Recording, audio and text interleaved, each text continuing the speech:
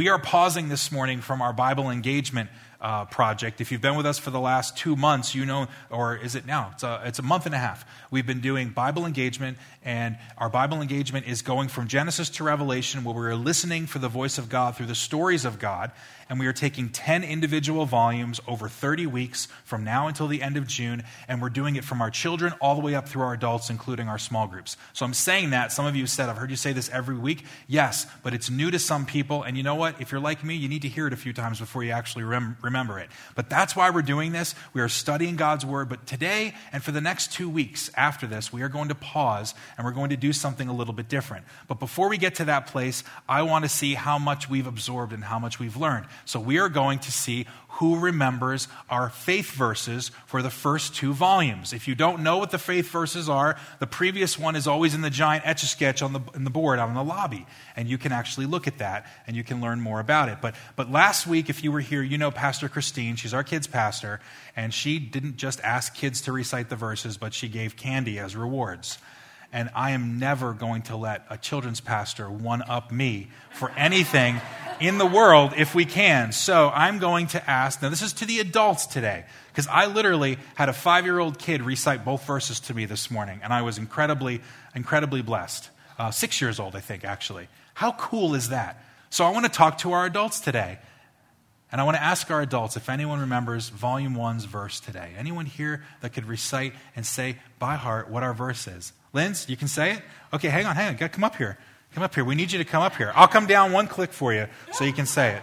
Here you go, 1 step. You know the verse?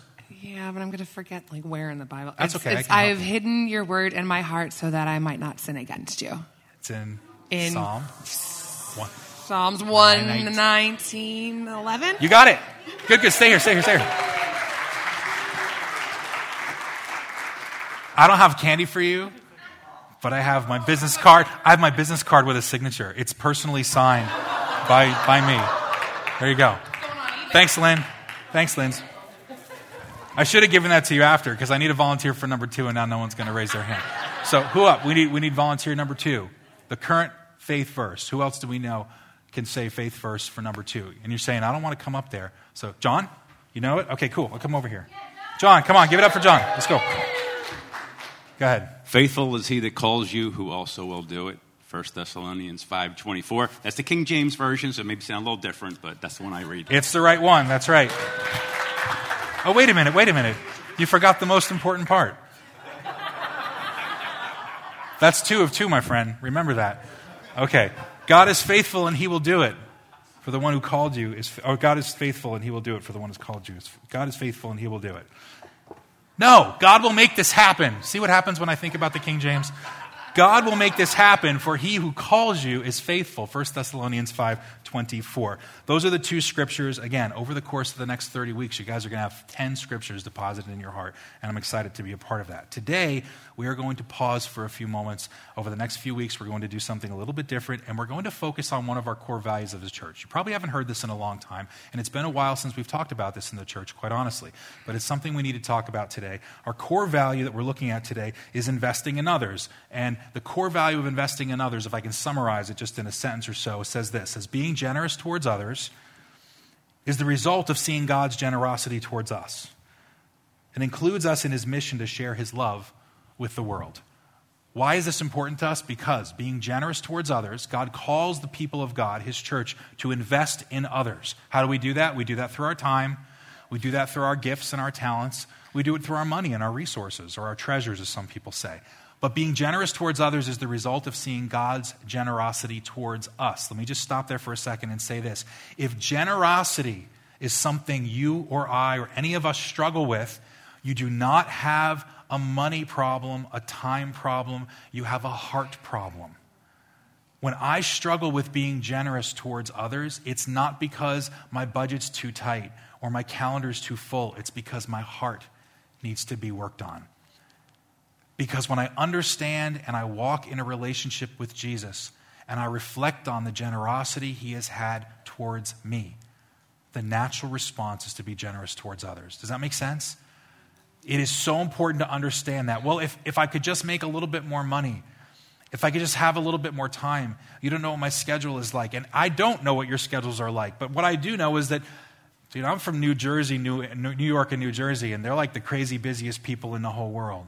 It seems like everyone's so busy. The schedules run nonstop. The ideas of sitting and breathing and just resting, really, really hard and difficult to do sometimes. But the truth of the matter is, it's not a matter of how much time or resource we have. It's a proposition and the position of our hearts that determine that. That's why investing in others is a core value for our church. And being generous towards others is the result of seeing God's generosity towards us. When I struggle towards generosity towards others, when I start to keep things closer to myself, I realize that I don't have an issue because of my resources. I have an issue because of the condition of my heart. And that's what I want over the next few weeks. My heart is that you will hear some of the things that we're going to talk about today and next week and during our Thanksgiving service, as you all have opportunity to share. We have microphones that people can share on the 27th. And that God would use these next couple of weeks to really speak to you, especially in a season right now where our world and our economy continues to tell us we need to be careful, careful, careful, careful. We need to take a step back. No, it's during those times sometimes where God allows us to show us just how much more of a faithful provider he really can be. So that's what we're going to do over the next few weeks. The series is called Jireh. Just like the song that we sang. It's called Jireh. And it's from Philippians 4:19, not the word itself, but the theme is 4:19. But I want to read where it actually came from. Just a few weeks ago during Bible engagement, the story of Abraham and Isaac. Some of you remember Abraham is the father of Isaac. He was promised by God that he would have a son, and that from that son he would be the father of a nation, and all nations would be blessed through him. God called Abraham to sacrifice his son Isaac, so he obediently took a 3-day trip to sacrifice his own son. And yet God would never have made him do that. At the point of the matter where he was going to sacrifice his son, there was a ram in the thicket that he was able to take. He sacrificed the ram instead of his son. And during that time, Abraham responded by saying, God is our provider. We see this in Genesis 22:13 and 14. And it says, Abraham looked up. This is right when he was getting ready to sacrifice his son, and God stopped him. He said he looked up. There in the thicket, he saw a ram caught by its horns. He went over and took the ram and sacrificed it as a burnt offering instead of his son. So Abraham called the place the Lord will provide, and to this day it is said, on the mountain of the Lord it will be provided. That's where this comes from. The names of God, Jehovah, and there's lots of different names that you see in Scripture, but he is Jehovah Jireh today. He is the Lord, our provider, the one who provides. But let me just stop for a second and say this. Many times people have heard the word Jireh, or Jireh, there's no J in Hebrew, but they'll say Jireh, and they'll say it means provider. And it's not untrue that it means God will provide, but what it actually literally means is the Lord will be seen. The Lord will be seen. Can you think of a better way for God to be seen than through the way he provides for his people and his creation? If everything we have comes from God, as James says, everything belongs to God, as James says, we can look around and see God's provision, and by seeing God's provision, we also see God. Does that make sense? When we see God's provision, when we see God's working around us and in us, we see God. In part, that's one of the way it happens. We see everything happening around us. You can see God's working and God's provision. In Romans 1, it says, just look at creation and you can see this happening. I love the comparison I make when I think about how when man touches things, it gets worse without maintenance. But if you let God's creation alone, it gets more beautiful. Because God will be seen as the provider who allows all things to work together. So this is what we're talking about today. Seeing God and his faithfulness, so that he really can be in our hearts the provider. I'm convinced one of the ways that we demonstrate and we see God as our provider is to see what he has done before us. Some of you may be listening to me this morning and say, I haven't had a lot of opportunity to see God and his provision. Or maybe there's just a little story here or there that you might remember. That's why scriptures are very clear that the way that we tell our stories of the past and how God did things that we could not have done ourselves, when those stories are told over and over through generation after generation, we see the pattern of God's faithfulness, and God never changes. So if he was faithful then, he will be faithful when? Now. So we need to share our stories. We need to tell our stories. When God's provision seems simple, and when it seems absolutely impossible. Today, we're talking about trusting God with the impossible, and that's the message title for today. Trusting God with the impossible. Have you ever been in a situation where you have walked through such a level of difficulty that you think was completely impossible, and in fact, it would have been impossible with men? But when we stand on the mountain of God, we can see God's faithfulness. Have you ever been in a situation like that? Can I tell you, the impossible becomes possible when we tell God to do what only He can do, and then we do what we can do. But God is the one that does everything. God is the one that takes care of all things, even when we doubt. So we're going to take a few moments this morning, and we're going to look at trusting God with the impossible. And it is a faith verse that we're going to use over the next 3 weeks. Our kids are learning the same verse today. It's out of Philippians 4:19, and it says specifically, "And my God will meet all of your needs according to the riches of His glory in Christ Jesus." My God will meet all of your needs according to the riches of His glory in Christ Jesus. You know what I love about this? This is how I interpret this. Well, let me back up and say this is how I don't interpret it. Anything I want, I can pray for, and Jesus will give me. No, that's not what it says. He meets our needs, not our greeds, okay? But I look at it and I say, God's will, God's bill. God's will, God's bill. God's purpose, God's plan, God's provision. When it's God's purpose and God's plan, it is God's provision. My God will meet all of your needs according to the riches of His glory in Christ Jesus. This is what we see in the Old Testament. This is what we see in the New Testament. We see the thread of how He provided, whether it was Adam and Eve, whether it was Noah or Moses, whether it was the whole nation of Israel in the New Testament and the Old alike. He cared for widows and orphans.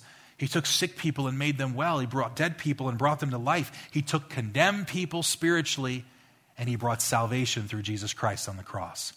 God's will, God's bill. And that's what He does. He takes the purpose and the plan and He provides.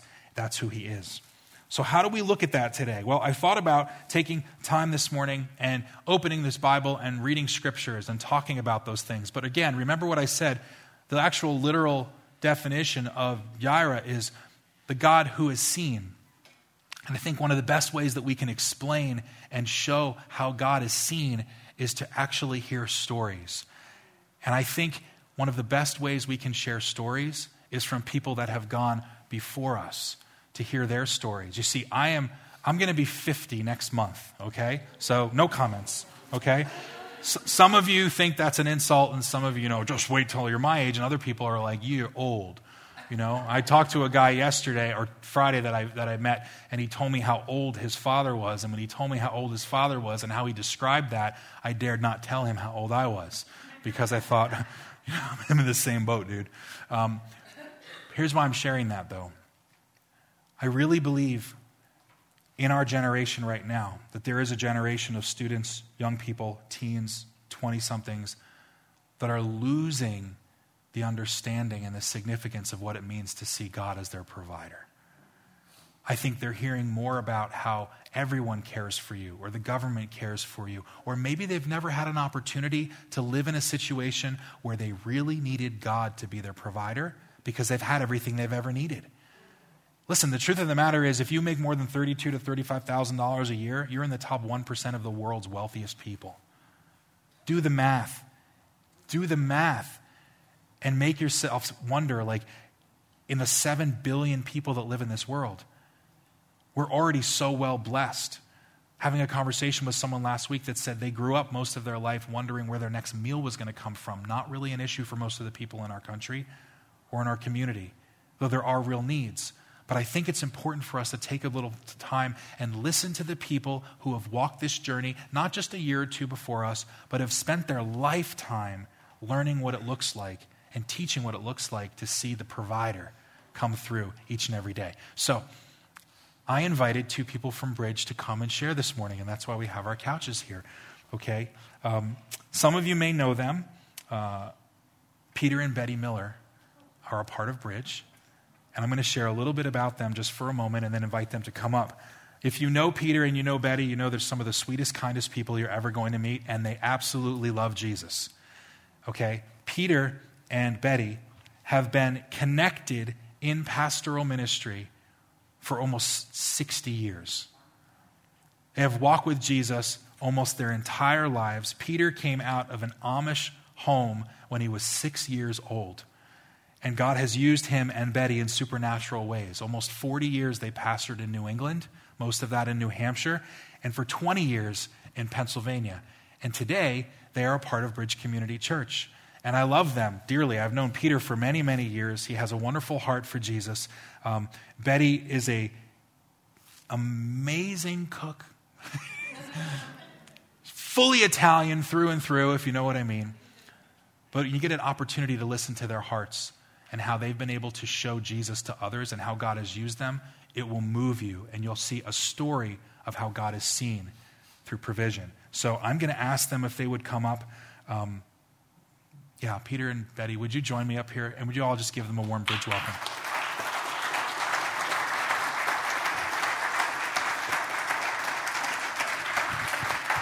Come on up here. Come on up, Betty. I'll give you a hand. Come on up. Thank you. You're welcome. Peter, come on. I'll give you a hand. Thank you. Have a seat. All right. Hello. It's good to see you again. Good to see you. Don't they look awesome? The microphone's already on. It's on. It's already on. Yep. Yeah, just keep it up. Yeah, they can hear you. Just do a quick test on it to make sure we can hear.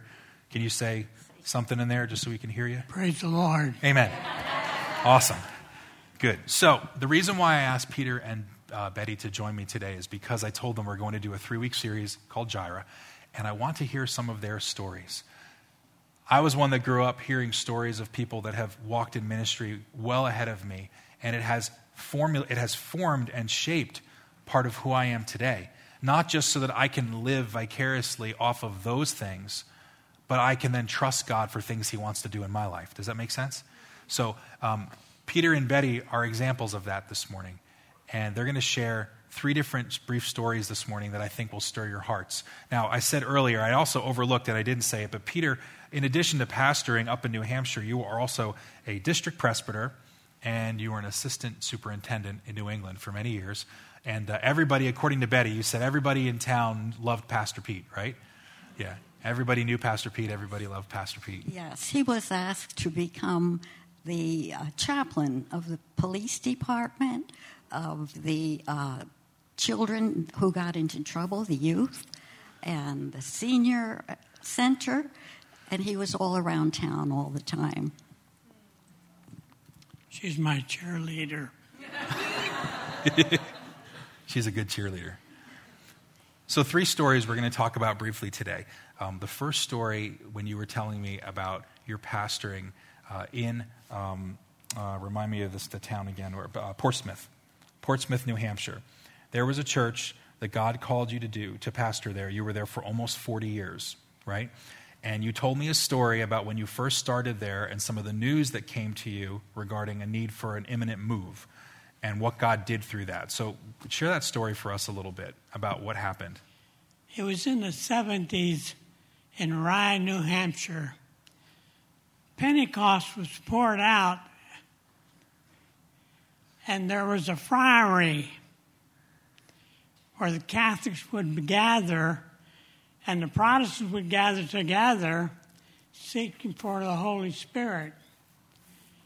And our church began to grow. And so I realized we had to build. But first, we had to build because 95 came right through our church and our parsonage. So it was a blessing, really. So we built the first church.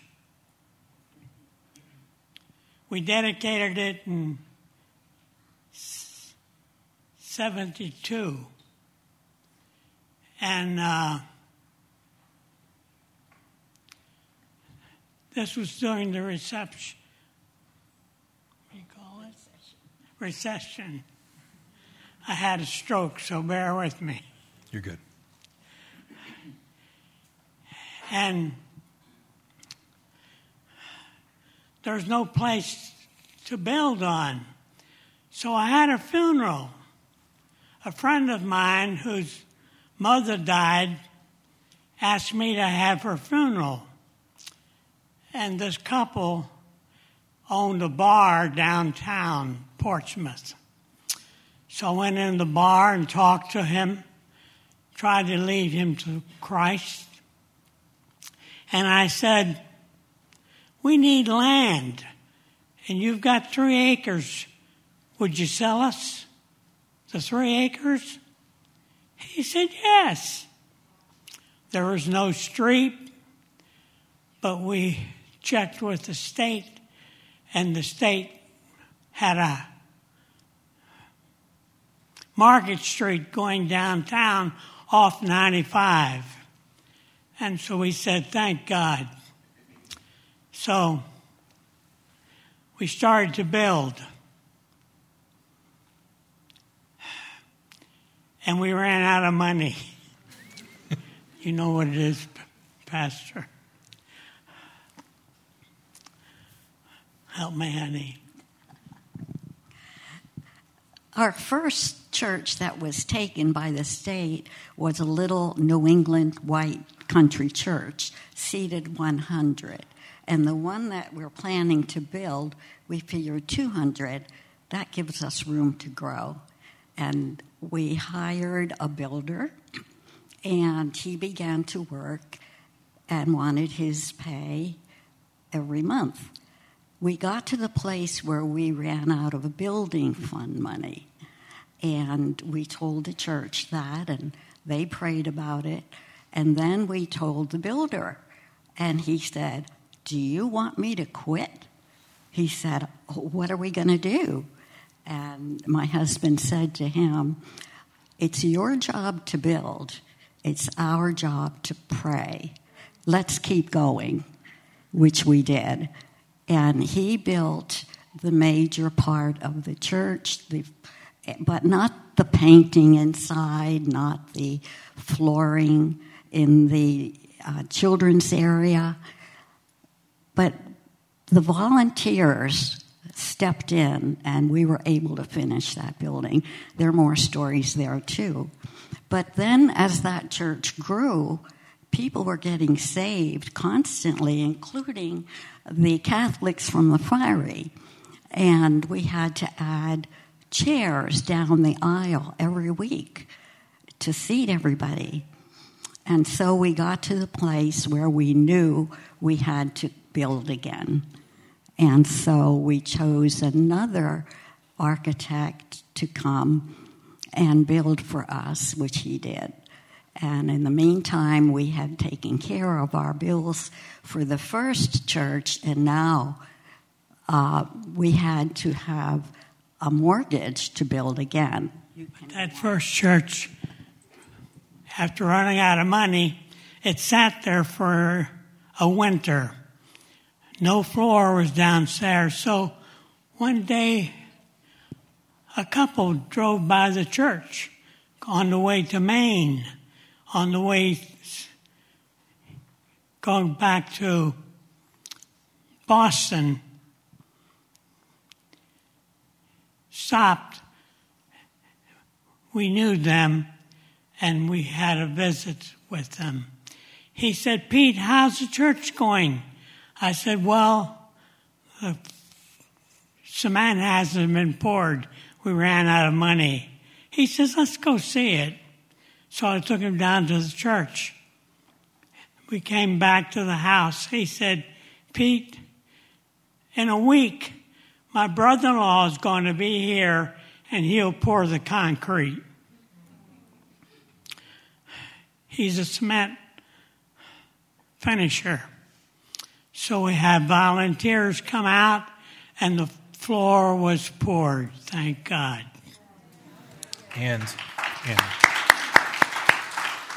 you told me they didn't charge you for it. You said it was a gift.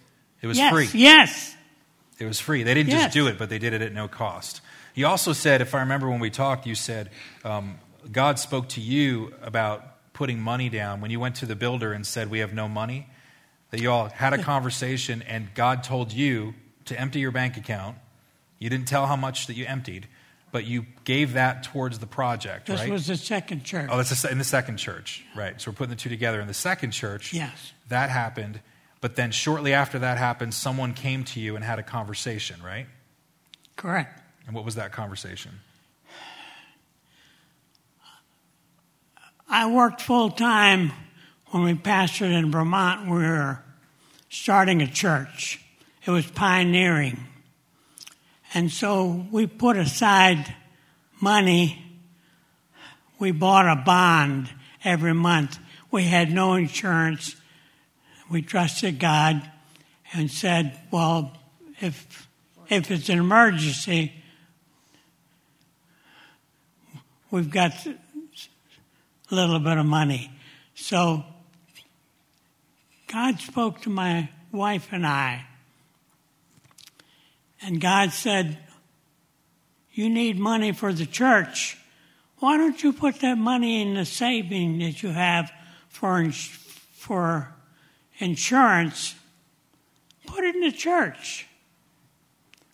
And so Betty and I prayed about it and put it in the church. So we had a bill. Tell the bill. This is the second building now, a bigger one. And again, a different builder is building.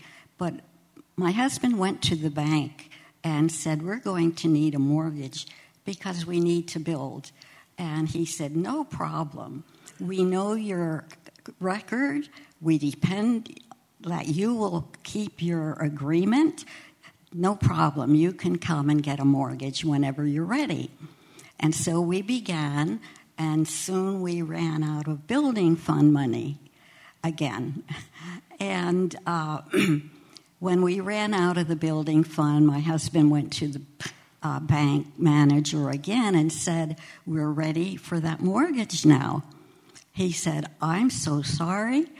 We're in recession. We do not have any money. We cannot give you a mortgage.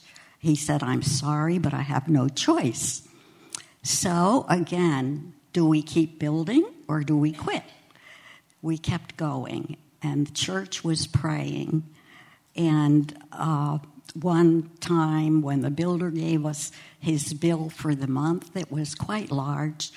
And so my husband would take the bill, put it on the altar, and ask the church to pray. And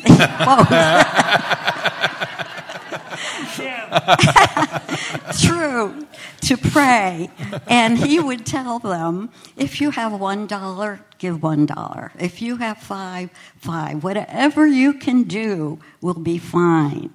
And that's when he said, I have some savings. The Lord told me to put my savings towards this bill. And he didn't tell them how much it was, just that he was going to give the savings. And so we had a neighbor who was watching also what was going on. She was my friend, but not part of the church. So she would ask me every month, do you have enough money? Do you have enough money? And this time I said, no, Marilyn, we don't. And this is a Monday morning after the bill was due. And she said, you're frightening me. And I said, don't worry, the Lord will provide. And then, this is Monday morning, one of the men from the church came to the door and came in and he said, Pastor, if you can give your savings, I can give mine. And he gave a check for his savings. It was the exact amount we needed for that month's bill. God always provides. God's always on time. That's it. Go ahead. That's good. Isn't that encouraging? I mean, yeah. I want you to talk about the second story if you want. I mean, if we can today, because that story, they're all powerful and significant. But when you were in Portsmouth, in the church, after the building projects, your family was being raised. And I remember, Betty, you told me a story that God put it on your heart to want to see a Christian school start there because you were seeing what was happening in the community with your kids, and you began praying for God to create a school in your community, right? True. Our middle daughter was always getting into trouble in school. Not her trouble, but coming home on the bus, she'd have cigarette burns in her jacket, and the driver wouldn't do anything about it. And in school, one time, she had to write a report, which she did. It was on her desk, and a young guy came and ripped it all apart. And then she, of course, reacted to him. Very difficult words that she said to him, and they both got called to the office. Lynette could not lie, but the other boy did. So Lynette was the one who would get the detention. Every time anything like that happened, I would pray, Lord, why doesn't someone build a Christian school in this area? And it would happen again, and I would say, Lord, why doesn't someone build a school? So one day, I was reading the newspaper, and an article jumped out at me that the school department was selling or getting rid of, closing our neighborhood school, which was from K up till grade 6 in our neighborhood. And the Holy Spirit just jumped within my heart and said, you have to buy that building. And I'm taken back. I told my husband when he came in, we have to buy Atlantic Heights School. He said, what? We prayed about it and took it to the church, and they said, if you feel that's what the Lord's saying, go ahead, offer to buy that building. When we told the school department, they said, wonderful. We're so happy you want to make it into a school. You can have it for just a very, very low amount of money. And so we began to advertise and begin to look for enrollment and curriculum. But the city board of directors said, no way. The school board cannot give you that building. It belongs to the city. And so then we start all over. The city had a public hearing in the school, and they had their lawyer lead this public hearing meeting and telling all the reasons why we shouldn't have the building, separation of church and state, and on and on.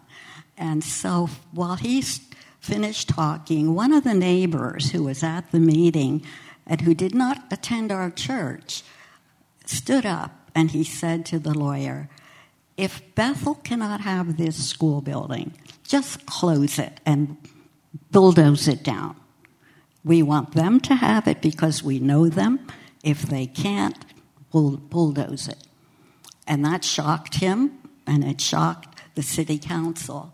So we began to negotiate with the city council, and we were finally able to buy the building. I believe it was $20,000.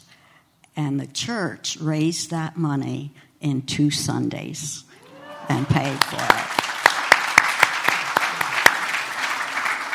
So that part of the story amazed me, that the church raised $20,000. It amazed me too.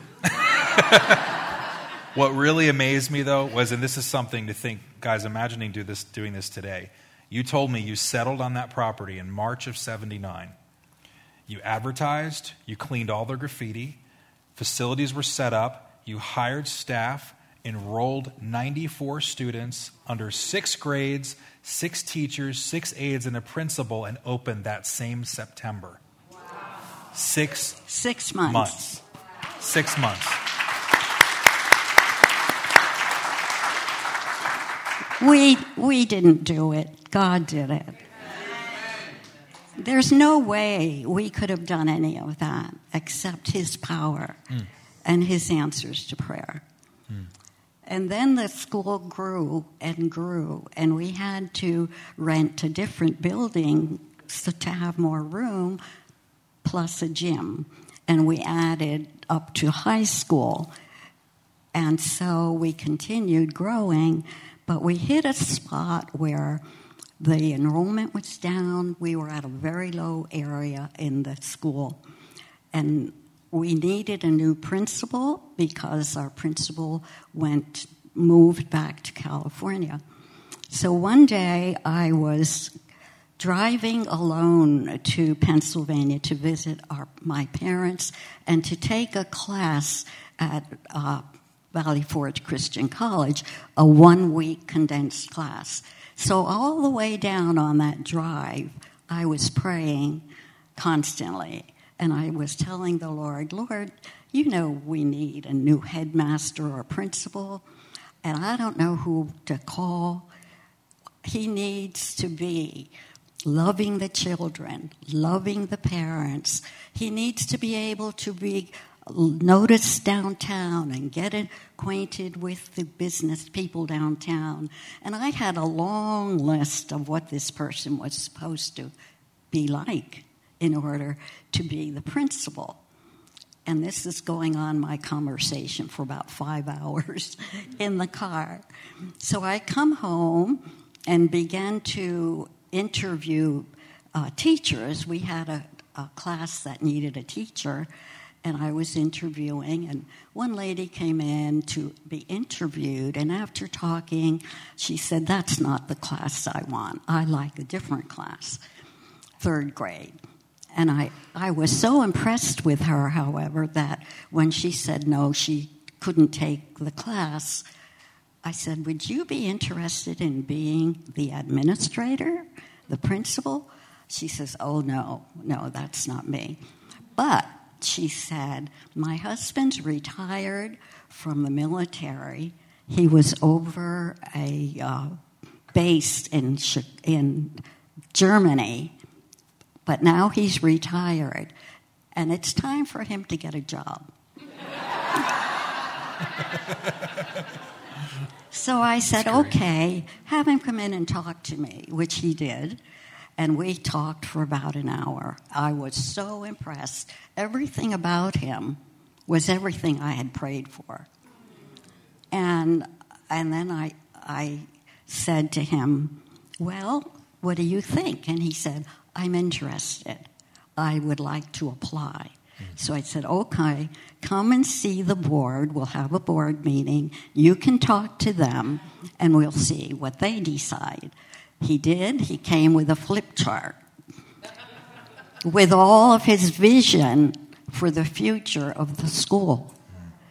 And so after he did that, we dismissed him, and the board, of course, was impressed and said, let's hire him. And how much can we give him? It was a tiny amount of pittance. So I called him and said, yes, we're interested. Would you come in again? He did, and I told him what the board said and how much we could offer. He said, I'll take it. I said, Dennis, why would you accept this offer? We cannot pay you very much. The school is at a low rate right now. With the students are down, the enrollment is down. He said, number 1, I want to serve the Lord. Number 2, I like a challenge. It was a challenge. And number 3, I know God will provide. And he was the man who filled every detail of my prayer on that trip to Pennsylvania. So the church kept growing and growing, and finally we had to buy another property, which he negotiated to buy for the school as it was growing. It was 50 acres, and he was managing to negotiate to buy that land. And then we have a new property. And we have a picture of that property today that we want to show you. The school is alive and well right now, right? Over 600 students, right? Now you know why she was the church administrator. Yeah, Betty, you would say, if I asked you this morning, who are the brains behind all of this, you'd say God. Yes. But I think if I asked who are the hands behind this, God would say you and the others that participated. God's the one who directed it, but he used you and everyone else to make it happen. It was just an answer to those prayers from the beginning, which he's so faithful. Yes. And if he's our intimate friend that we talk to all the time, like we talk to our best friend or our family, he hears and he answers. Yeah. Now, those are two. Aren't those encouraging stories? Aren't they? Awesome. Thank you. Amen. So those are practical things. I just wanted to briefly mention one thing that is from a physical perspective, and that is, you mentioned it earlier, Peter. 6 years ago, Peter suffered from a stroke, and he was unable to speak as a result of that stroke. And yet here you are this morning. The thing that really moved me wasn't that you were able to start speaking at some point, but what happened for you to begin to start speaking? I was in the hospital 3 or 4 days, couldn't walk, I couldn't talk, I couldn't write. And my speech therapist came in. She said, "Peter, you're a minister. You must know the old hymns." I shook my head. She pulled out her iPhone and started playing a hymn. I started singing. She said, "You're going to make it." And I did, thanking God. She said, "When you're dismissed from the hospital, I want you to read newspapers." I said, "Do you mind if I read the Bible?" She said, "Read all you can." So I learned to read. You don't know how it is starting to read second time. My writing still isn't that great. She writes all the checks. My handwriting isn't good. But thank God I'm here. But now my stroke left me with aphasia. You want to say something, but sometimes the brain, the left side, can't get it out with my mouth. I have to think before I speak, and that's not bad. That's my story. Yeah. So let me say this because this is really important. Miracles. God is a God of miracles. Amen. We are blessed to have you here with us this morning, but this isn't just a special day for you all to share your testimonies. Today, Bridge, it's a special day as well because today is Peter's 89th birthday.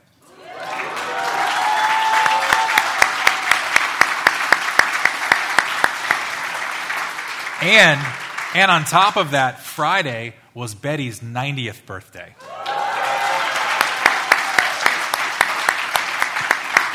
So what do you do when people have a birthday? You sing happy birthday, Leslie. So we have a special little cheesecake with a lemon frosting glaze over it for you. You can't have it right now. I know why it's lemon. You love lemon. I have to give you a piece. You told me you guys love lemon. Betty, you're a lemon person, right? But thank you, Les. We want to sing happy birthday to you guys. So, church, can we do that today? All right. Happy birthday to you. Happy birthday to you. Happy birthday, Peter and Betty. Happy birthday to you.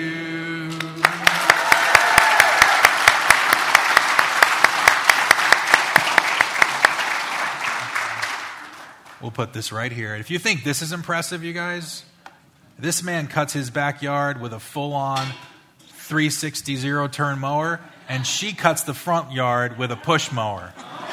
No joke. True story, right? That's what she wanted for her birthday a couple years ago. A lawnmower. Yes. She won't let me cut it with the big mower. So I let her. Sorry. How can you not love the Millers?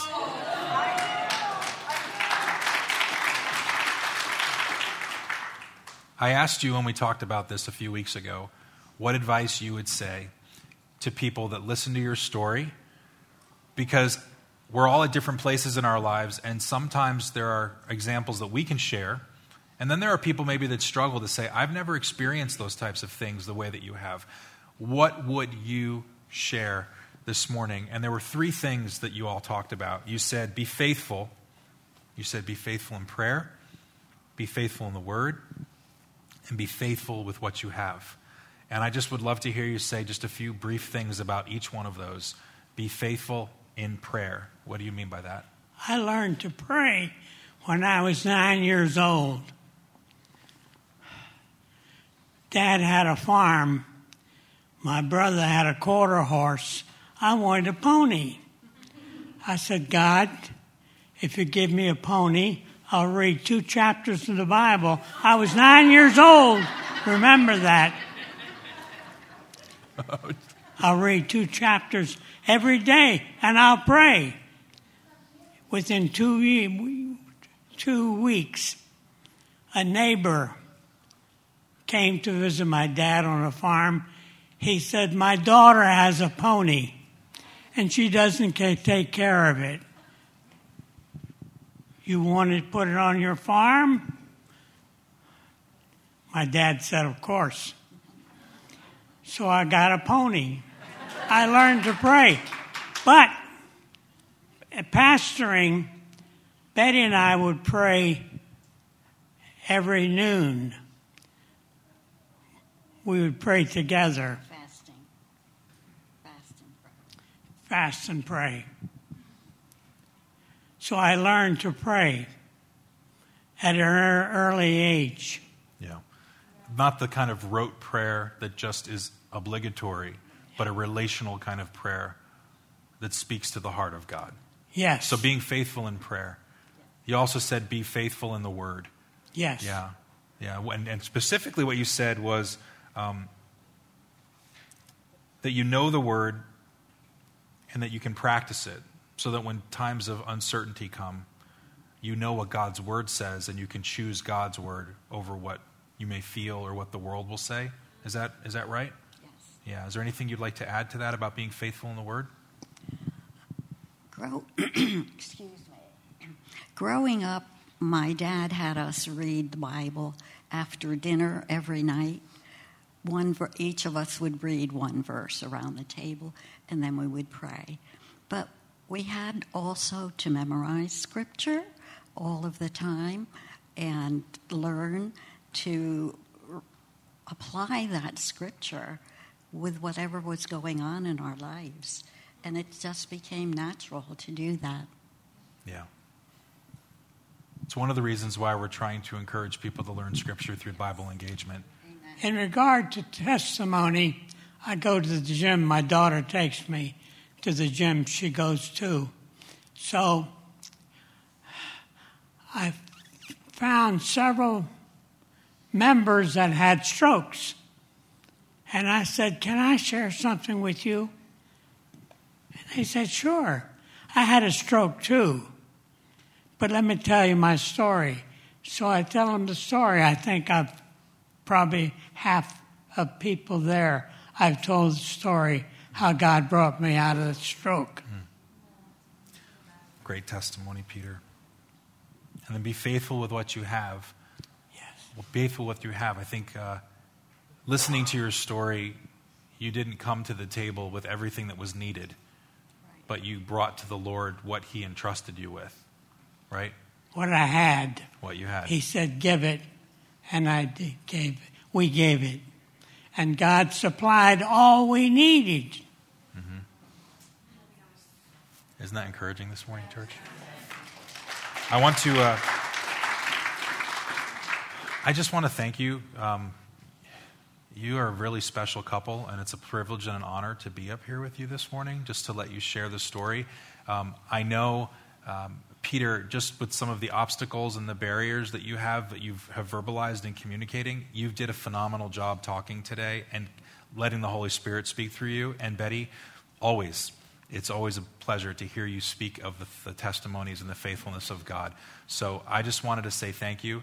And I just wanted to, what do I want to do? I just want to tell you that I think that we need more people like you to lead the generations that are coming up. There is a movement, I think, in our world, in our country, and even in the churches, where we look at people that are in the latter generations and we see that their place maybe has come to a time of expiration, that they're not as valuable. But I can't think of a situation that's more valuable than this, to listen to the stories of your faithfulness with God and his faithfulness with you, to encourage all of us as we continue to carry the baton for the Church of Jesus Christ. Betty's writing a book. She's got 2 chapters. All right. Growing up, we had a song that we sang a lot in youth group. I'll go where you want me to go, dear Lord, or over mountain or plain or sea. I'll say what you want me to say, dear Lord. I'll be what you want me to be. And we used to sing that, and it became a part of us.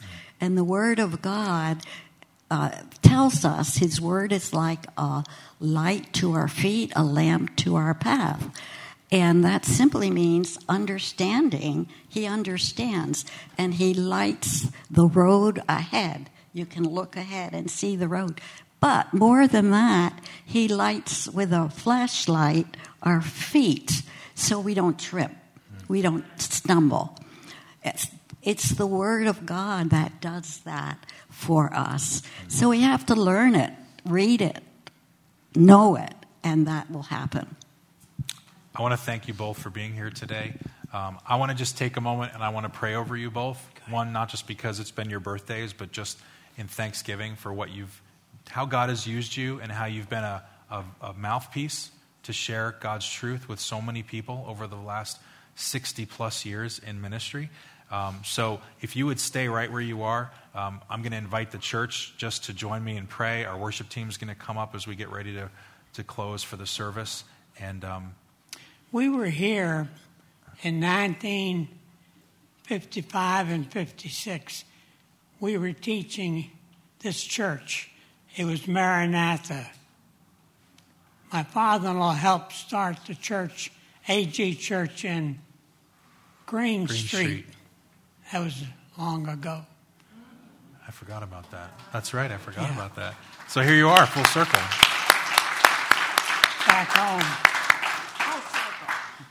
Would you guys join us as we pray over Betty and Peter? I'll take that for you. Thank you.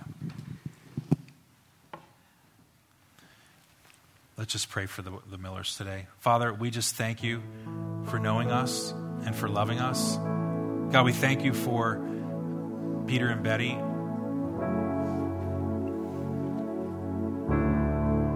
God, that they're not just a man and a woman who chose to follow you and make a decision to trust in you years ago or to ask Jesus into their heart, but they really did choose to be the students to the greatest teacher that ever lived.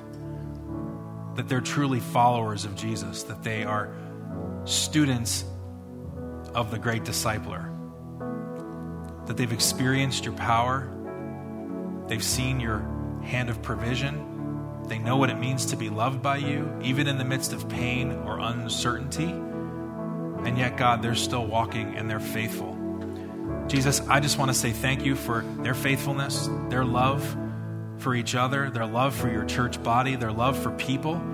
Thank you, Lord, that their words are testimonies that get planted in the hearts of all who hear so that they can be encouraged. And Lord, I pray just the examples that we saw this morning on how they can be seen or how you can be seen through them would be testimonies that are planted in our hearts today. God, that we would not walk away from Bridge today thinking about Scripture without practical examples, but we would be mindful of the fact that when we say you provide and your promises never fail, we can be reminded of Peter and Betty Miller and how you used them. And how you were faithful to use them, you will be faithful to use us. If we're faithful in prayer, faithful in the Word, and we just give you what we have. God, bless them immeasurably, and let the latter half of their years, Lord, be more influential, and may their words change generations of people. Will you fill them with your Spirit afresh, Lord, and may they know you in a deeper way so that others can know you more. We thank you for their faithfulness and their testimonies. We pray blessings over them today in Jesus' name. Amen. Amen. Church, would you just join me in welcoming them one more time?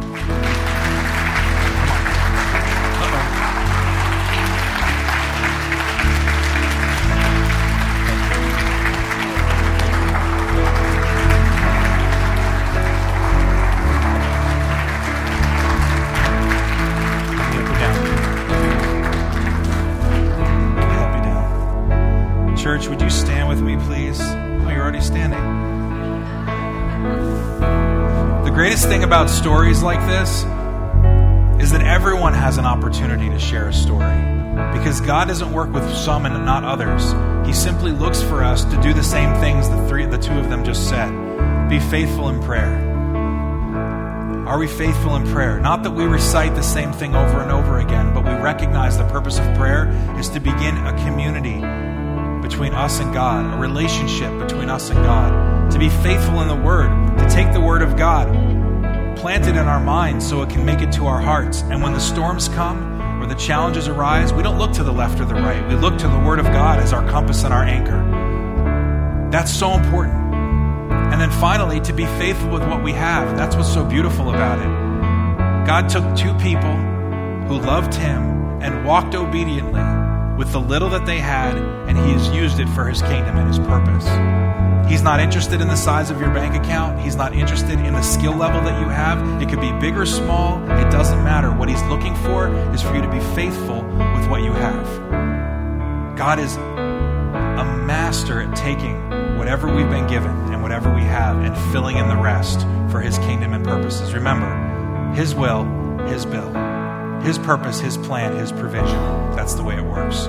So I'm going to ask some of our prayer people to come up to the front here this morning. And though we're not going to sing this song together, you're welcome to stay if you would like to. I'm just going to pray a prayer of dismissal over the church service today. If you would like to stay, you're welcome. But we're going to start our box decorating in a few moments. I just want to encourage you during this season of Thanksgiving to be mindful of what it means that we don't just serve a God, we serve the provider. We serve the giver of all things. His name is Jesus, and He's worthy of our prayer, or our praise. Jesus, thank you for loving us and for knowing us. Thank you for being in relationship with us and promising to meet every one of our needs. I pray in your precious name that as we walk through our doors today, as we seek you, Lord, that you will continue to show your hand of faithfulness and provision. God, we put it all in your hands. Continue to be our provider, as your word says, and may we see you evidenced in all we do. In Jesus' name we pray.